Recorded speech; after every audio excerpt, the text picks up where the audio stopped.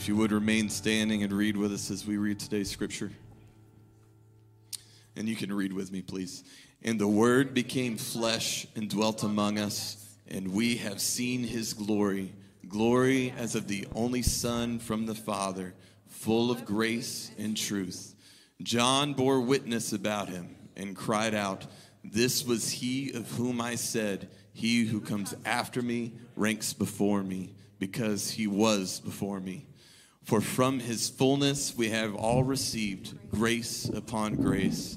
For the law was given through Moses, grace and truth came through Jesus Christ.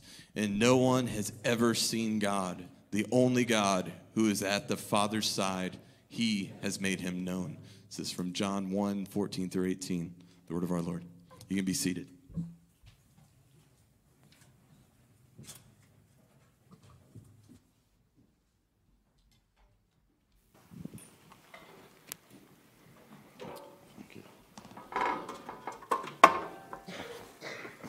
Thank you. Good morning. Merry Christmas to you, and welcome in the house of the Lord today. We're so glad to have you with us today. A few questions. I guess the kids are gone, but what is one of the aspects of Christmas that you enjoyed the most growing up? Anyone? Presents? Oh, presents, yeah. Presents. Christmas Eve service, cookies. Family. Christmas carols, okay. Bread? Friends, okay. Friends. Anyone else? Christmas music. Christmas music, okay.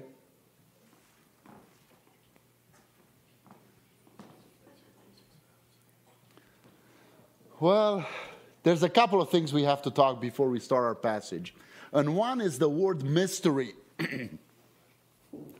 It's beautiful for me to watch in children, in youth, and adults when they encounter a mystery.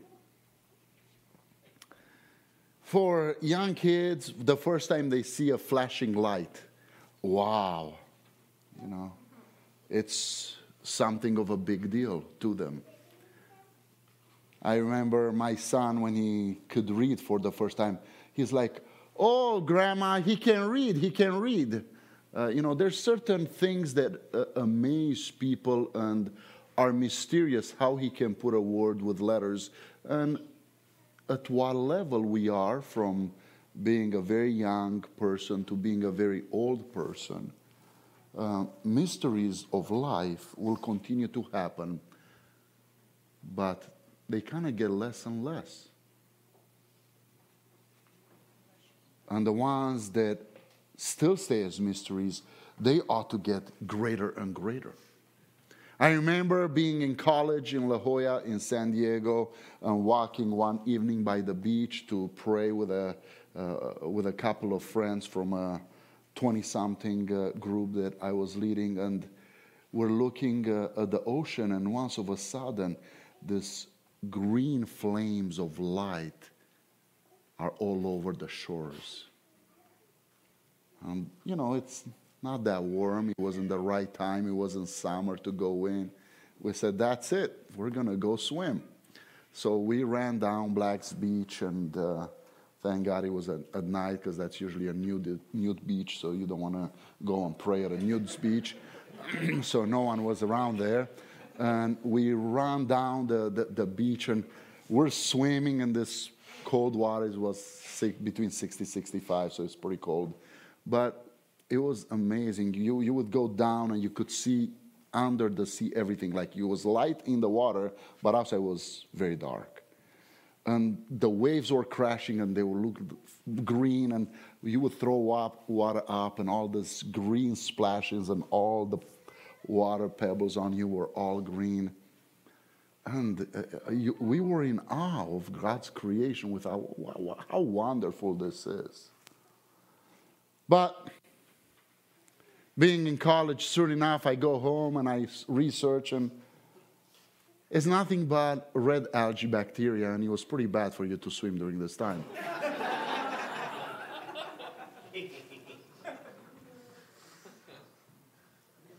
So it reduced the event to nothing. Actually, it was detrimental to our health. We had to be on a lookout now for bad things to happen to our health. We want to be careful for the next couple of days. Thank God I didn't drink any water, so I think I was okay. We think we are okay. But there's something different when science cannot come into play with you. There's a mystery of the fact that you and I are constantly at war.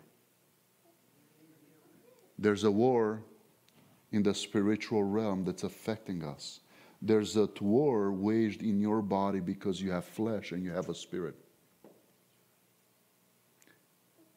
As I reduce that wonderful mystery of the waves to red algae bacteria, when you reduce things into this world,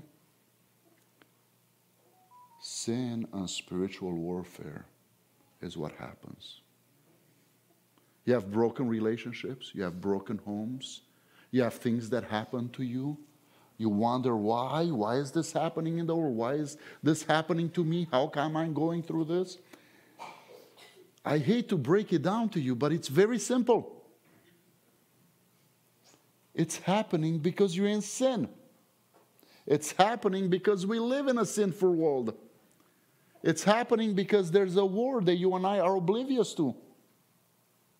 And just like you're in the ocean swimming and you think it's great, it's a dangerous place. It's a very dangerous place. Things are happening to you, you're in a certain place. It's a dangerous place, and the danger, you don't have to go very far. The danger is right here. It has afflicted your flesh. It is trying to pollute you from this world, and it is trying to attack you from the spirit realm where Satan dwells and functions. So now we can begin to approach John, the beloved. You would not expect the beloved disciple. You would think, it'd be John who will tell us the great story about the mages, or Mary, or Joseph.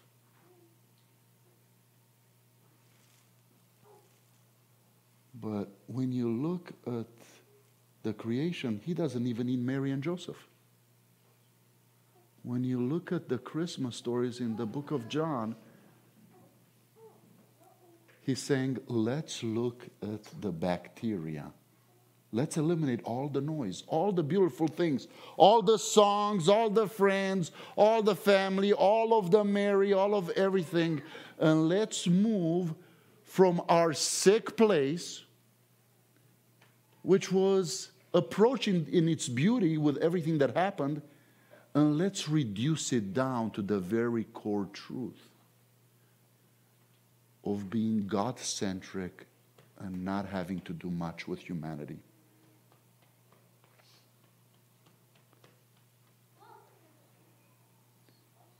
As we look at the title, we look at Matthew, we look at Mark, we look at Luke, and we say Christmas is about the birth of Jesus.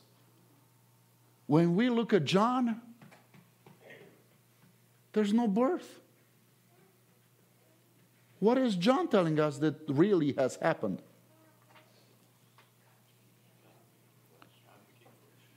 So that is an incarnation. Now, which one is it? Birth or incarnation?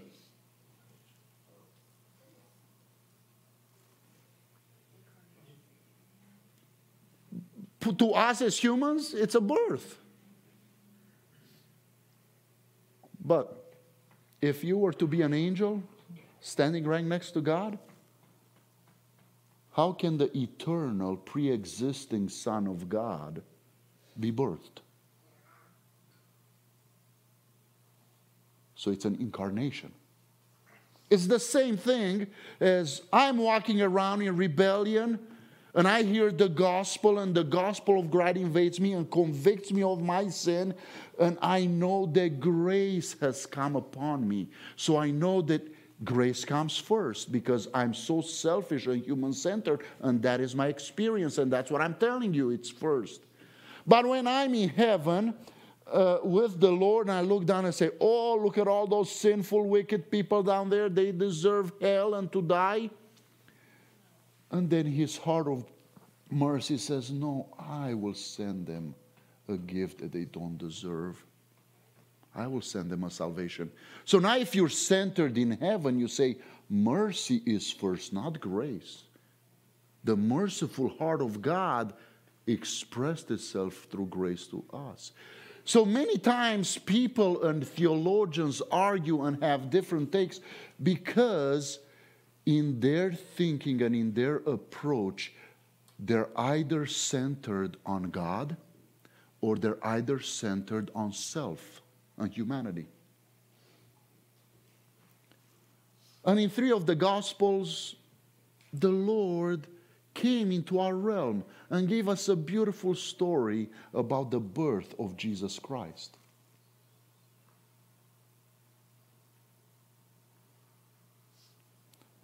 But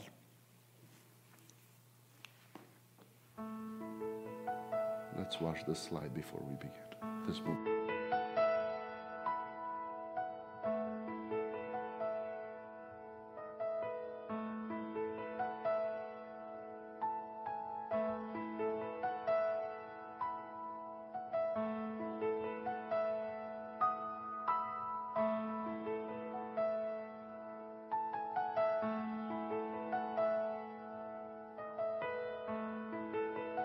High up in the heavens,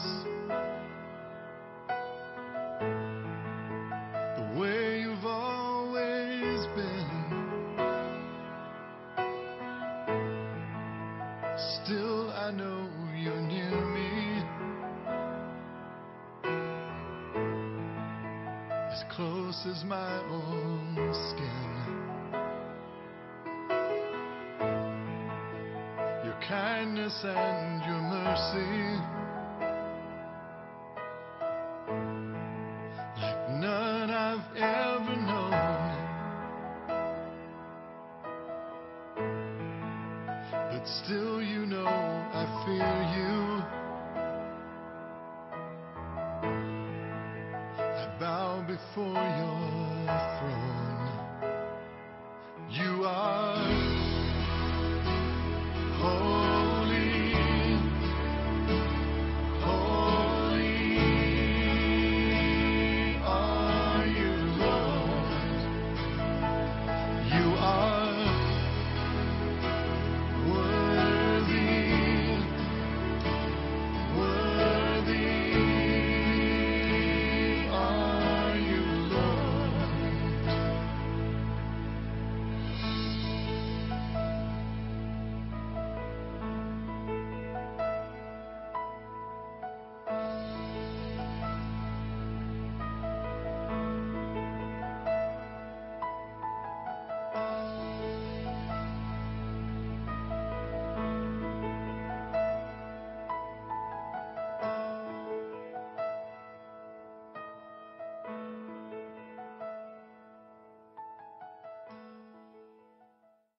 Pastor's trick not to have to do an introduction of about 13 verses. They would take a couple of weeks to introduce. So this is how we have come to verse 14. But it tells us in verse 11, they came to his own, but his own did not receive him. Let me ask you today,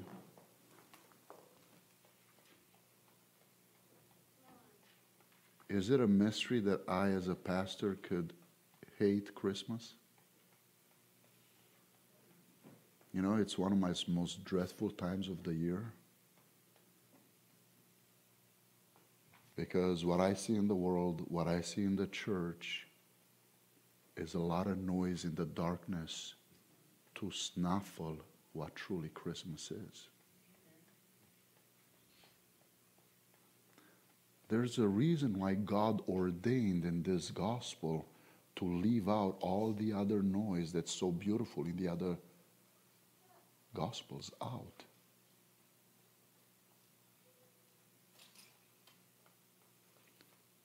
You know, we sang that song by Charles Wesley, Hark the Herald Angels Sing. It's one of the greatest songs ever written. Christmas makes it possible for you and I to have Christ alive in us. Christmas should be a time of worship. If Christ is within us, He should make us jump in exaltation and praise like the angels who came down. Because now you are no longer a stupid college person who says, wow, green flames. Let me go jump in. Now you are transported from being self-centered, human-centered, into being God-centric and uniting the eternal presence into here and now.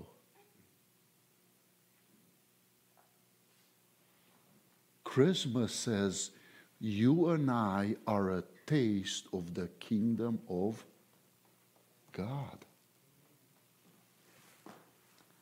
And the word logos, people, were asking me, well, where's the Holy Spirit? Please take your hand.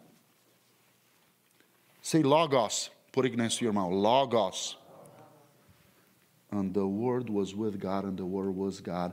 We understand that the Word refers to Jesus. We understand who God is. Where's the Holy Spirit in all of this? Logos. Can you say logos without the breath? Breath, spirit, ghost is the same word. The Holy Spirit is present there. And the word logos became flesh. Now, for us who are called to worship, I'm glad you answer. You should go down and you say, I need to attack Christmas. I need to salvage Christmas.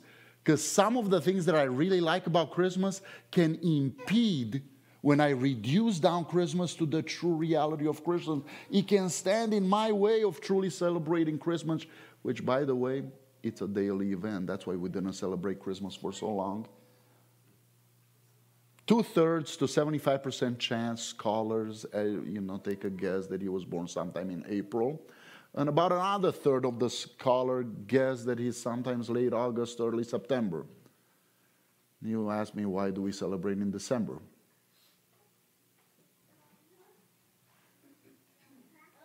Yeah, historically, we wanted to shut down an evil celebration in Europe. So the church wanted to celebrate Christmas on that very day to snuff out. Again, it shows that it is spiritual warfare, the turmoil that is at hand. This mystery of the Word becoming flesh. God is unchanging. How can He become something? How can the consistent, infinite, unchanging God become flesh and actually become? Can even use the word become.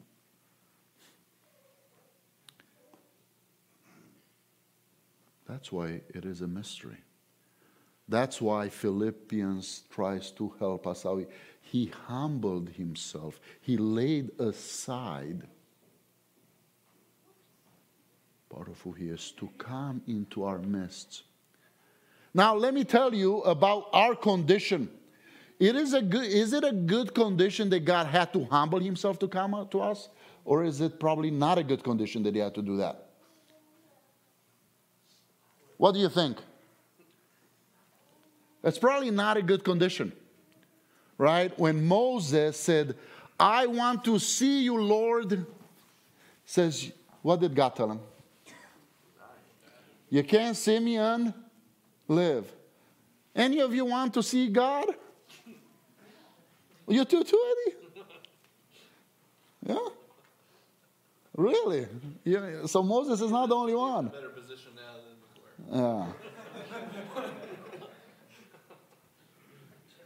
So God says, I will hide you behind this rock, and when I'll pass by, I'll call out to you so you can see the tail end of my glory.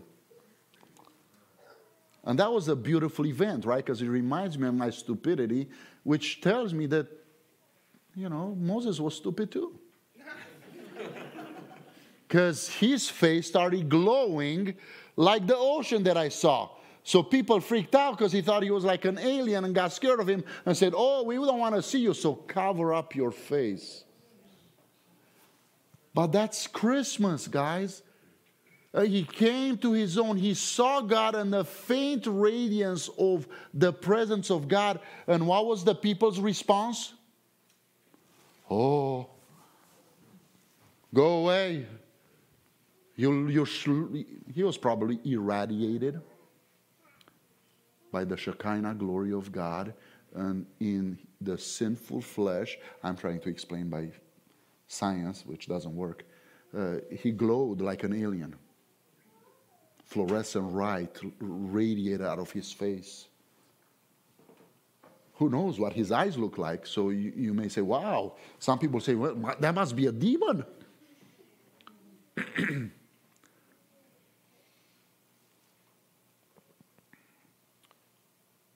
Now I realize that we had a beautiful thing here. Loved watching the kids. Now I realize how selfish we are, because Christmas is more about us going out and people see that there's radiance.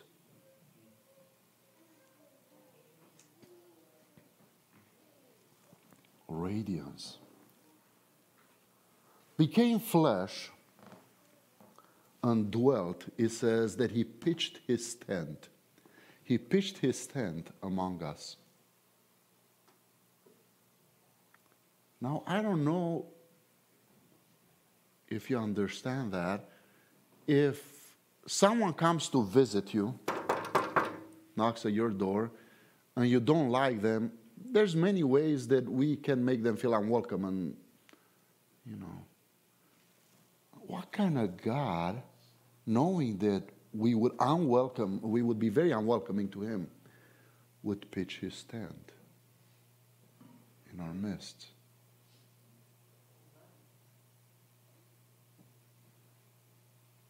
And we have seen his glory, glory as of the only Son. Where is the glory of Jesus for you and I shown?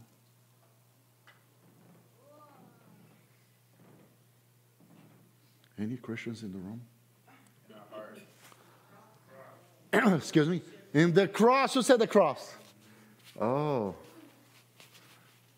See, guys, the beauty about God is that those things we know by experience that we have in a relationship with Jesus. They don't have to be mental knowledge. The glory of God is revealed through me as he takes my sin and your sin and the sin of every redeemed on the cross. The Father turns his face away from him, dies for you and I on our behalf, but comes back to life again.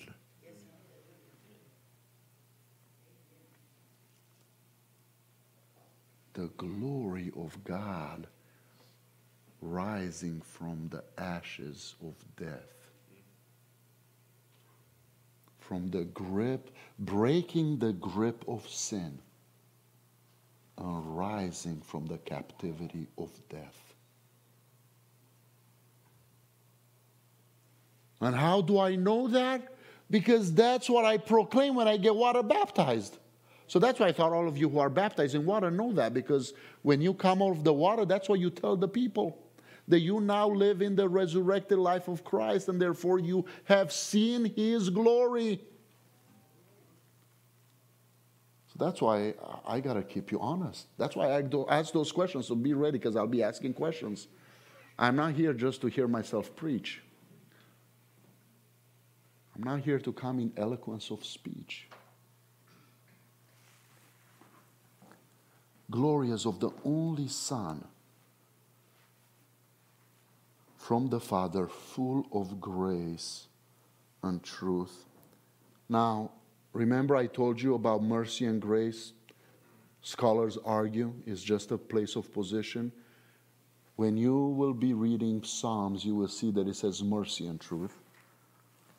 Mercy and grace, they're from the same piece of cloth. They're from the same DNA, spiritual DNA of the Father. Be wise, don't argue about grace and mercy. Grace, what does grace remind us of? Two things. It's an undeserved gift. Something that you don't deserve has been given to you. And the other aspect, which now modern Greek takes, that it's beauty or charm. It is what? His mercy that brought me to repentance. If it is this mercy and this love of Jesus and God portrayed for you and I, Jesus brought what? He was full of grace and truth. It would beg the question, how do you define truth?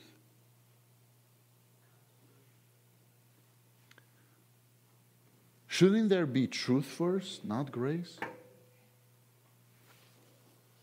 Why is grace first and then truth?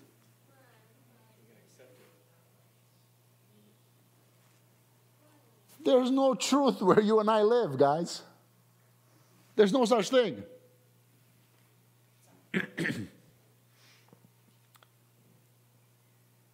Because if I take Jeremy and he jumps and I say, oh, he has this much of a vertical, and then I take him in a space shuttle and I go to the moon, and on the moon he can dunk.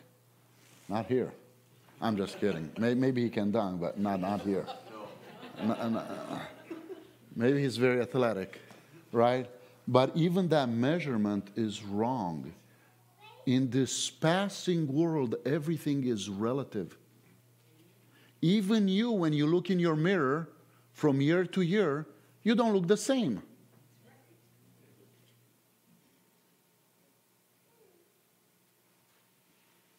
Hair gets whiter, skin gets wrinkler, sometimes the belly grows. A lot of things change.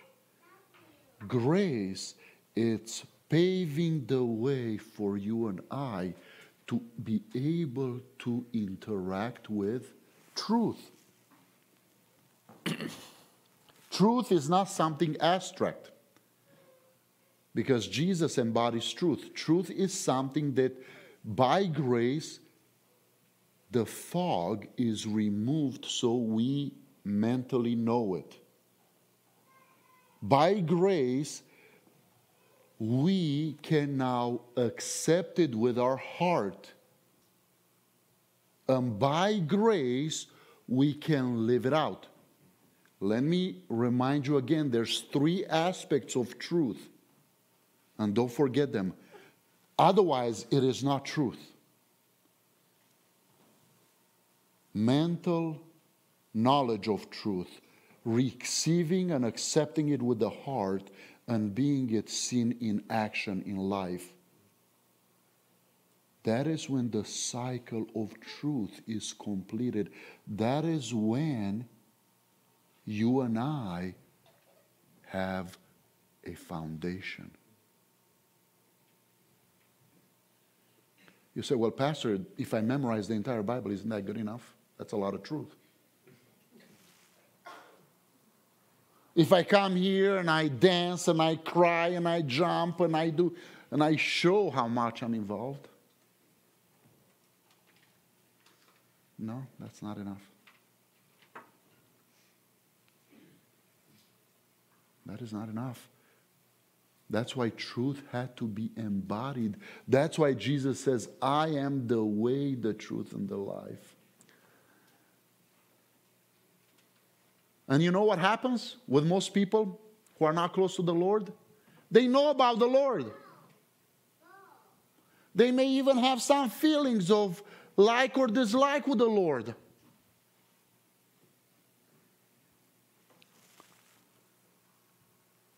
They may even sense the spiritual warfare and why things are happening, and it provokes them to a certain state. And it's mostly because the warfare is for them not to live in a holy life that truth propels forward. That is the problem. But because we have shame, we try to hide those things.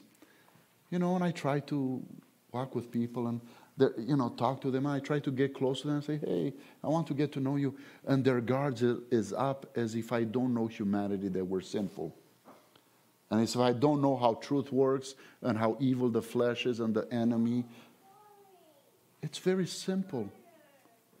Jesus Christ reveals this to you about all of us. Usually the harder you try to hide your sin, the easier, the more apparent it is. Because it tells me it has a hold on your life.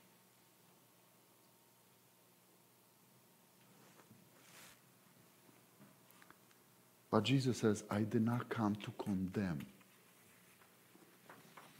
This is not the time of condemnation. I have to warn you, there will be a time of condemnation and judgment, and it's coming. And that's why we're preaching a message of love now. But also we got to warn you that judgment is coming. Jesus will come a second time to judge. We don't want to pass over that. As we move forward, guess what happens? John. Again, don't try to think too much. Who's John the Baptist? Cousin, 6 months older. Bore witness about him and cried out. But think about the context. Where is John from? The darkness. The darkness. There is now a testimony from the darkness. Isn't that encouraging for you and I? Hey, he can give a testimony, so can I. So can I. This was he of whom I said, he who comes after me ranks before me because he was before me. Now you may say he was crazy. Why would you say he's crazy? He is 6 months older. Well, Jesus goes even further to say, in the midst of the temple, remember he pitched his tent? I got to say the Shekinah glory of God now is with Jesus, not with the temple. Inside the temple, he says, before Abraham was, I am. A great passage. If you have Mormons, if you have Jehovah's Witnesses who don't understand the Gospel of John, who have been fooled by the enemy and who say what? Jesus is the brother of Satan, just a created archangel.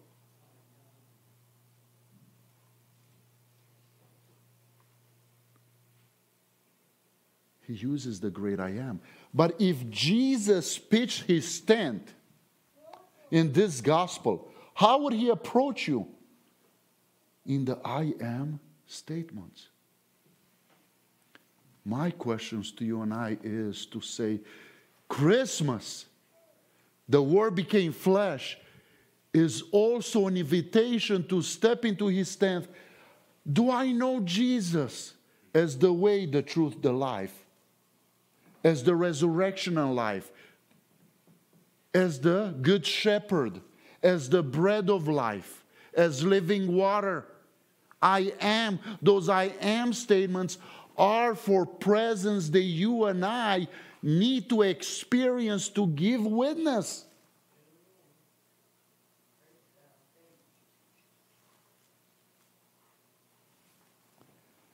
like I said, we snuff out Christmas. We'll even put a carol, because we like songs, a carol, and we sing about that. We'll have children's play. We'll give gifts. We'll do everything. Do you see why I get depressed as a pastor on Christmas? I don't like Christmas. Because we're trying to do everything in our power to snuff the true reality of what Christmas is. Where it should be, we need to go out. We should come here to pray. Yeah, you like songs? Let's go carol, everyone. Let's proclaim the truth. Why? Because I stand in the tent with Jesus. And I want that Jesus to be seen, to glow through me, and for me to proclaim it, at the very least.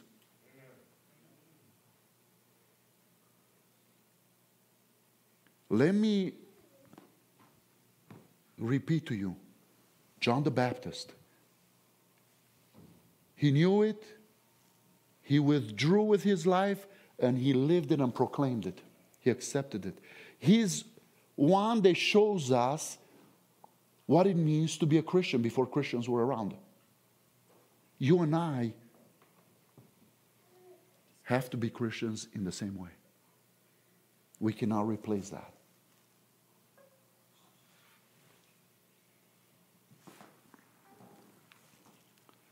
From his fullness we have all received. From his fullness we have all received. You know what's happened to me over the years with Christmases?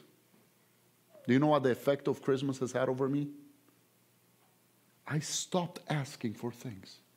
When Christmas began to grow and grow in my life, I realized after a few years, God, really what I do need in my life is your Holy Spirit.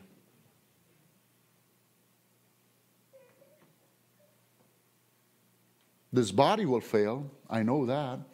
There's a time that's appointed for us to leave. Yeah, do I want a nice house? I can be like one of those pastors say, I want a jet. Can you buy me a jet? No. A Lamborghini then? No. It's pretty good on ice. No, really, have you come to this place to realize that the closer you are to His presence, the less things you'll need? You know what happens? Your prayers will turn more into praise and thanksgiving.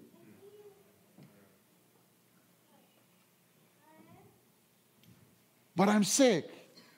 But I'm dying. But I'm lonely.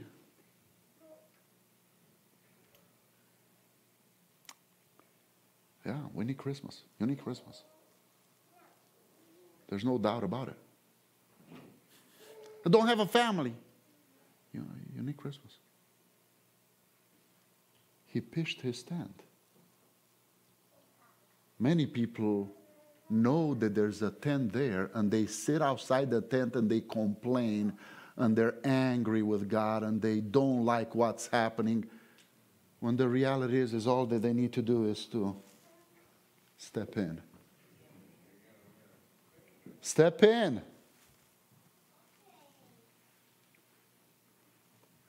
But you know what happens before they step in? They need to surrender, and they're still so much involved with self that they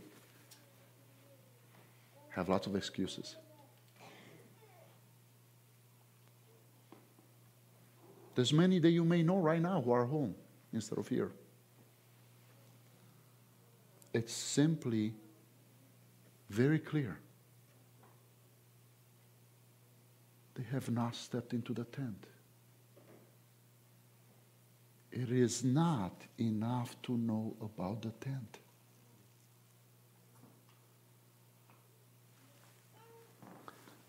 That's where fullness comes in. That's why we see Paul made an example to me. He's suffering. He's doing ministry like no other. And he's saying, Lord, please heal me. Please heal me. 3 times I have inquired of the Lord. But he said, My grace is sufficient for you. Now, one of the greatest missionaries and apostles, they wrote most of the New Testament for us, moved by the Holy Spirit. Why would God keep him in a sick condition to minister? Huh. Guess what happens?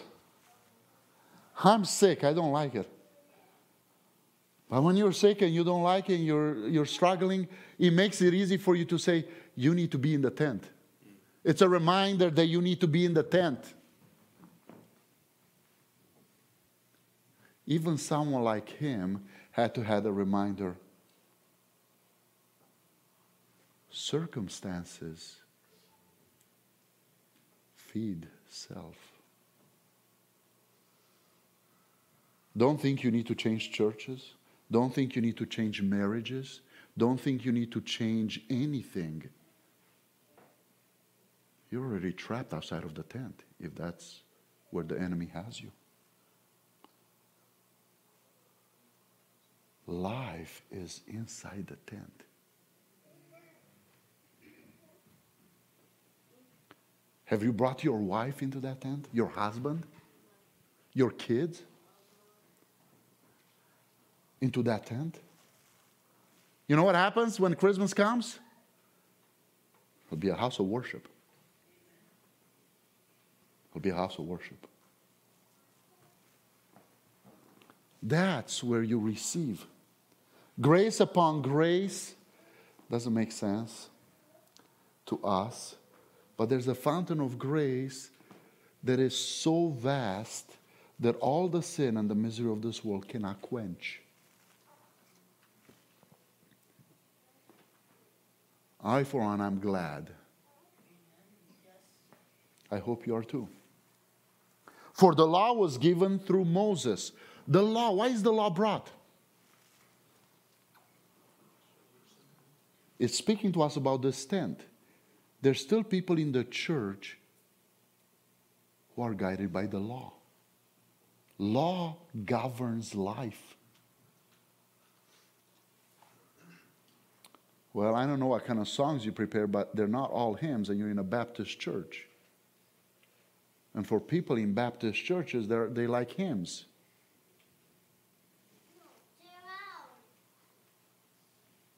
And you didn't wear green. And it's Christmas. And nobody here has a Santa hat either. The law was given through Moses, but the law and Moses were separate. Here's the beautiful, grace and truth came through Jesus. The beauty of the Word become flesh. You cannot separate grace and truth from Jesus Christ.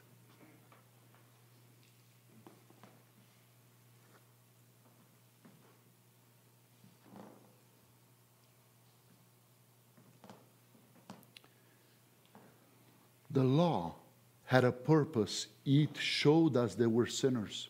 The prophets gave us a future hope and an answer. Jesus embodied what the law and the prophets spoke about. That is grace and truth embodied in him. Grace upon grace, I'm struggling with this to make sense of it in the English language and how we understand the spiritual concept.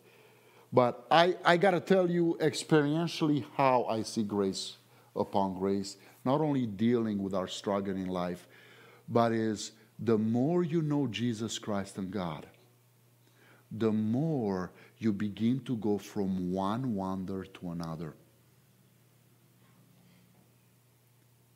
The more you are overwhelmed by the wonder that exists in God. And that is a beautiful journey that Jesus has prepared for each one of us as we enter into his tent.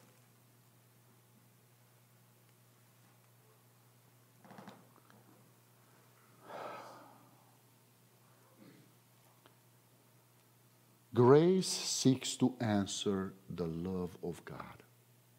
When you receive grace, it requires an answer.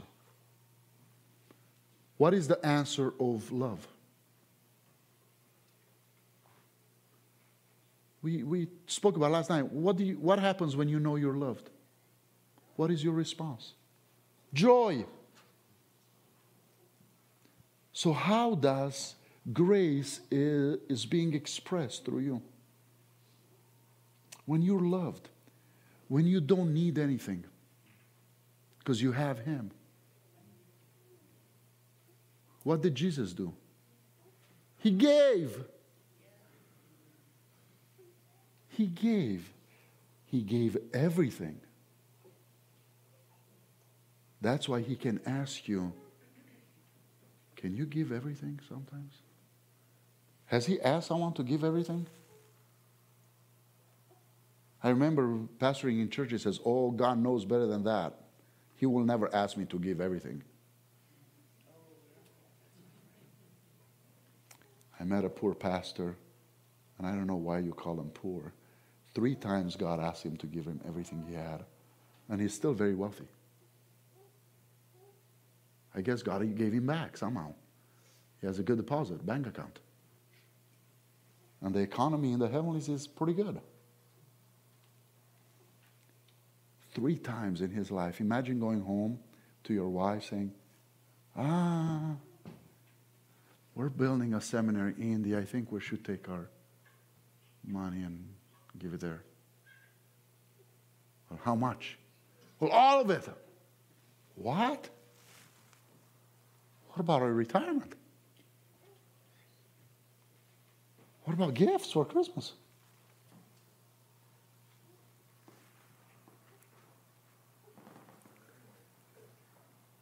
Seek to answer the love of God modeled by His Spirit of truth, and the Word of God is Jesus. And He says, follow me. Grace is the ability to begin to follow Jesus. If you have that grace, you're living Christmas. You'll be asking me, Pastor, why are we celebrating Christmas? Christmas is every day for me. I celebrate it every day. No one has ever seen God, the only God who is at the Father's side. He has made Him known. Moses literally glowed. Here's it's not mine, my expectancy. Here's my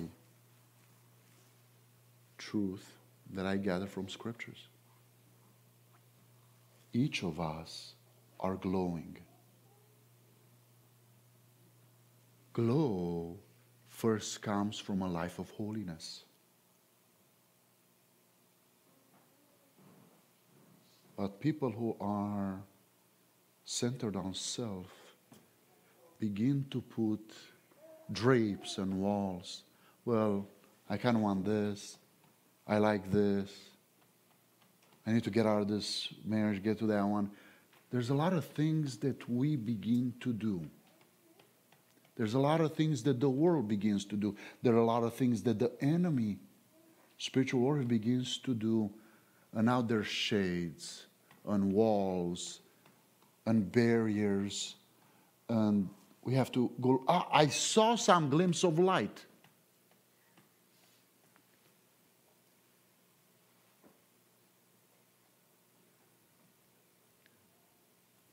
Truth exposes us to such a beautiful end that the dark things and the shades in your life can be used as a testimony to other people's lives. I want to give you grace today in the name of Jesus to go to the cross of His glory and hear Him say, I not only took away your sin, but I also took away your shame. Don't let the enemy hold that shame to bring those things into the light so He can put your broken pieces together and be a minister to others who are kept captive by shame and sin.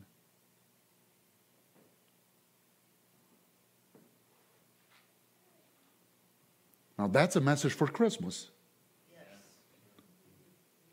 You walk into His tent, you need His glory. It's His grace that says, come, and it is His truth that will sanctify you and make you shine. Merry Christmas! Merry Christmas! The meaning of Christmas. Well, Pastor, you didn't talk about the shepherds and... But they came to worship. All of those guys came to worship Jesus.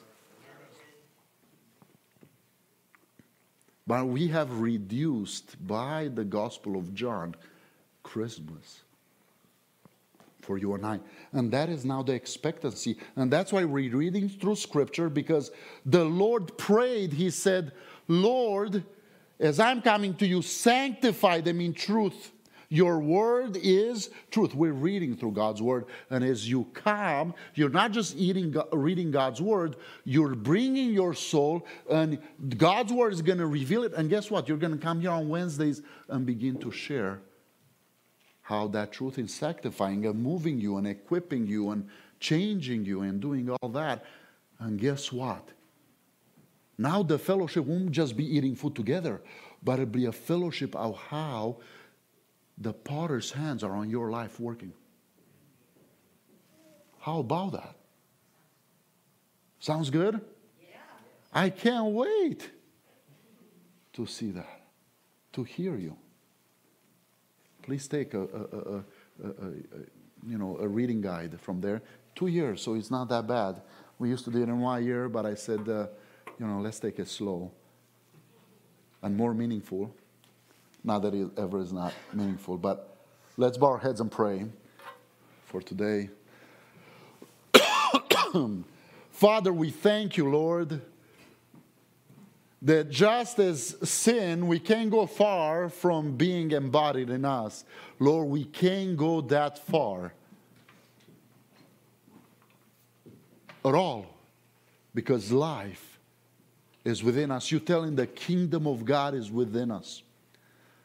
And Lord, today we are reminded that we can step into your dwelling place within your presence to be sanctified, to be encouraged, to be healed, Lord, to meet you in a wondrous way again, to glow for you, and to be equipped, to be remembered that it is because of your Christmas that you dwell within us and that you have put us on a path to be the light of this world.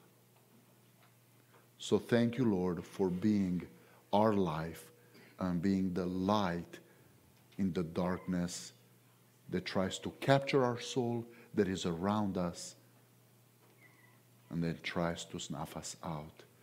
Today, we need to receive your light afresh, and may your truth set us free. In Christ's name we pray. Amen.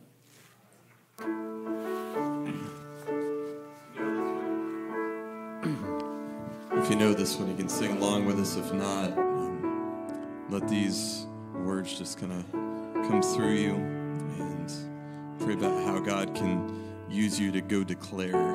The words of this say, come behold, but it was, Emmy said, our job is go declare this. So.